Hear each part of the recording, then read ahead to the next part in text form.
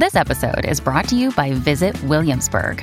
In Williamsburg, Virginia, there's never too much of a good thing. Whether you're a foodie, a golfer, a history buff, a shopaholic, an outdoor enthusiast, or a thrill seeker, you'll find what you came for here and more. So ask yourself, what is it you want? Discover Williamsburg and plan your trip at visitwilliamsburg.com. I get text every day from some people. I don't know if it's the same 2 or 3 people that get angry about this, but it might be, who say, tell people to stop asking how you are. Because typically I'll say, hey, Joe Blow, you're on the air. And they'll go, hi, Shay, how are you? And people say, tell them to stop asking, how are you? We know how you are. You've said it 300 times today. It's enough already. And I never do. I never say, don't ask, how are you? And I don't necessarily ask it back. But I think, to me, how are you has become a convention. And I think it is for all of us, right? I mean, they don't actually expect me to answer. They don't care how I am. That's not why we ask the question. At least to me, if I ask somebody, hey, how you doing? I don't really care. I honestly don't. And I know that I'm a little bit detached from other people. I'm not the friendliest guy. I'm a little bit socially diminished in some ways. I'm not sure what it is, but I don't think that puts me too far out of step with most of society. I think when we say to somebody, hey, how's it going? How you doing? How are you? We're not necessarily wanting someone to sit down and say, oh, I'm glad you asked. Let me tell you what's going on. No, it's kind of the same thing as saying, hi. For me anyway, maybe I'm wrong. We're going to chat now with someone who's raising some questions around this salutation that we all use. Marnie Wedlake is an assistant professor of mental health and wellness and a registered psychotherapist at Western. Marnie, thanks so much for your time. I appreciate you joining us today. Thanks for having me. Appreciate it. Now, Marnie, as I said, I'm not a very touchy guy. I'm certainly not considered friendly by most people. I don't think, mostly it has to do with the fact I'm very socially awkward, I think, when I meet people face to face. But I don't think I'm that out of step, though, in saying, hey, how you doing? Not really actually caring how you're doing. You know what I mean? Like, I'm not actually asking you to open up and tell me what's going on in your world. It's just a greeting. It's rhetorical. Am I different? I don't think you're different, but I wonder about, do you actually not care, or do you actually not necessarily want to hear the sort of in-depth details of how someone's doing, or do you not necessarily know what to do if they actually tell you the kind of the nitties and the gritties of what's going on in their life? Two things. That might be challenging. Yeah, 2 things. First of all, it's not that I don't care. I mean, if somebody said, you know what, I know you're just asking a rhetorical question, but listen, I got a problem. I'm wondering if you could help me. I'm there. I'm there to help. But at the same time, you also mentioned not sure what to do if they say, I've got a problem. That's me for sure. Definitely. Not really feeling like I'm equipped to help somebody having some sort of a crisis. So I think both things are at play. Sure. I mean, it sort of speaks to a much bigger question about, about the kind of socially created awkwardness around authenticity in our human condition, right? Is we're just really not good with in-depth stuff. We've sort of gotten away from that, and we're really great at skimming the surface, and there's a whole lot of messaging from various I guess, kind of social powers, be it the healthcare system or the media or, popular discourse that tells us that we skim the surface, right? So we're not great at going in depth, and we're, quite frankly, kind of out of practice. Should we change that? I mean, do we need to? I mean, I can't imagine a society where every person you run into, you're asking genuinely to tell them how they're feeling. Is that what you're saying maybe is something we should examine? No, I don't think so. And I quite frankly, I don't think we could tolerate that, right? Yeah, exactly, I think it's going to be a situation by situation. If you're struggling to lose weight, you've probably heard about weight loss medications like Wegovy or Zepbound, and you might be wondering if they're right for you.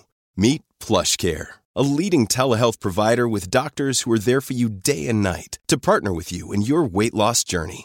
If you qualify, they can safely prescribe you medication from the comfort of your own home.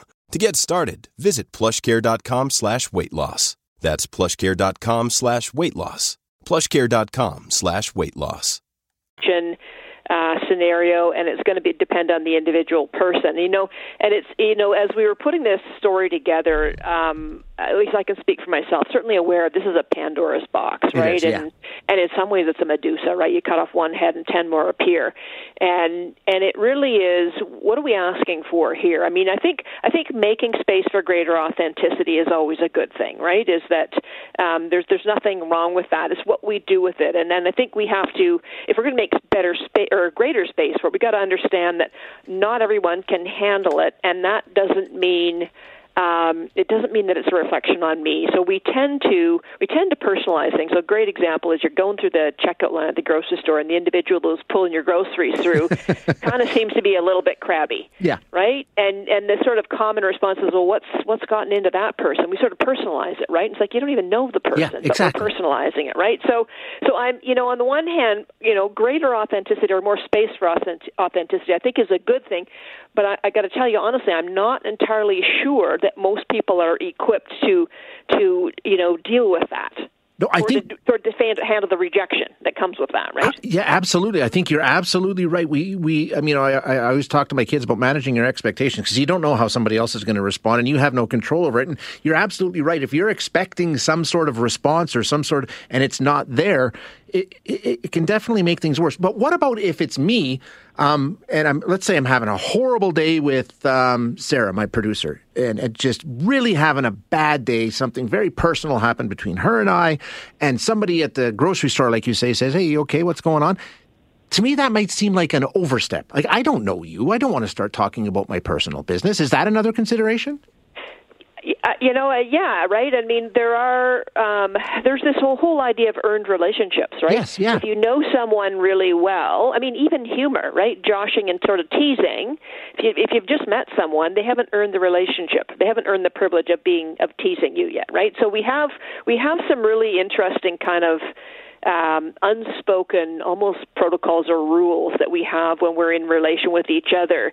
And if we could kind of toss aside the hidden agendas, I think this is what authenticity is about, is we could toss aside the hidden agendas and say, can I tell you what's going on? And the person can say, no, you know what, I don't have the space for it in my emotions. You say, okay, hey, no worries.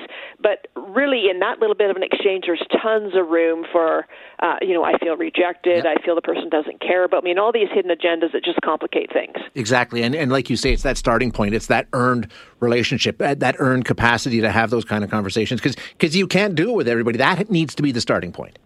Right. And I mean, greater authenticity, I mean, watch what you ask for, right? Somebody may say, no, I don't want to talk to you, and I don't want to tell you about my life, and I don't know what you're going to do with it, right? And we have to be prepared for that. And sometimes that is perceived as a rejection of some kind, and a lot of people can't handle that, right? So I think if we sort of go back around the bush here and we say, well, how do we get to this place where we're just skimming the surface? Because if we don't skim the surface, it opens up this Pandora's box for all these other relational dynamics that are challenging to sit with. But then I ask you, is that reason to shy away from it? It's a great question, Marnie. It really is. And I think it might change on the position that you're in and the day of the week. There's a million different factors that go into it, right? There's no easy answer to that question. Totally. It'll change with all kinds of things. The person you're talking to, you might be a different person that you were, from 8 o'clock in the morning to 8 o'clock at night. There's so many factors. And I guess maybe what we're asking is, can we be more authentic in that we're open to the fact that all of us are on a bit of a roller coaster, a bit of a seesaw all day, and that's about us. It's not about, the exchange necessarily. It's about us. And can we accept that without taking it on or owning it or feeling rejected by it? Does that allow for more authenticity? A great conversation. Marnie, thank you so much for your time this morning. I really enjoyed it.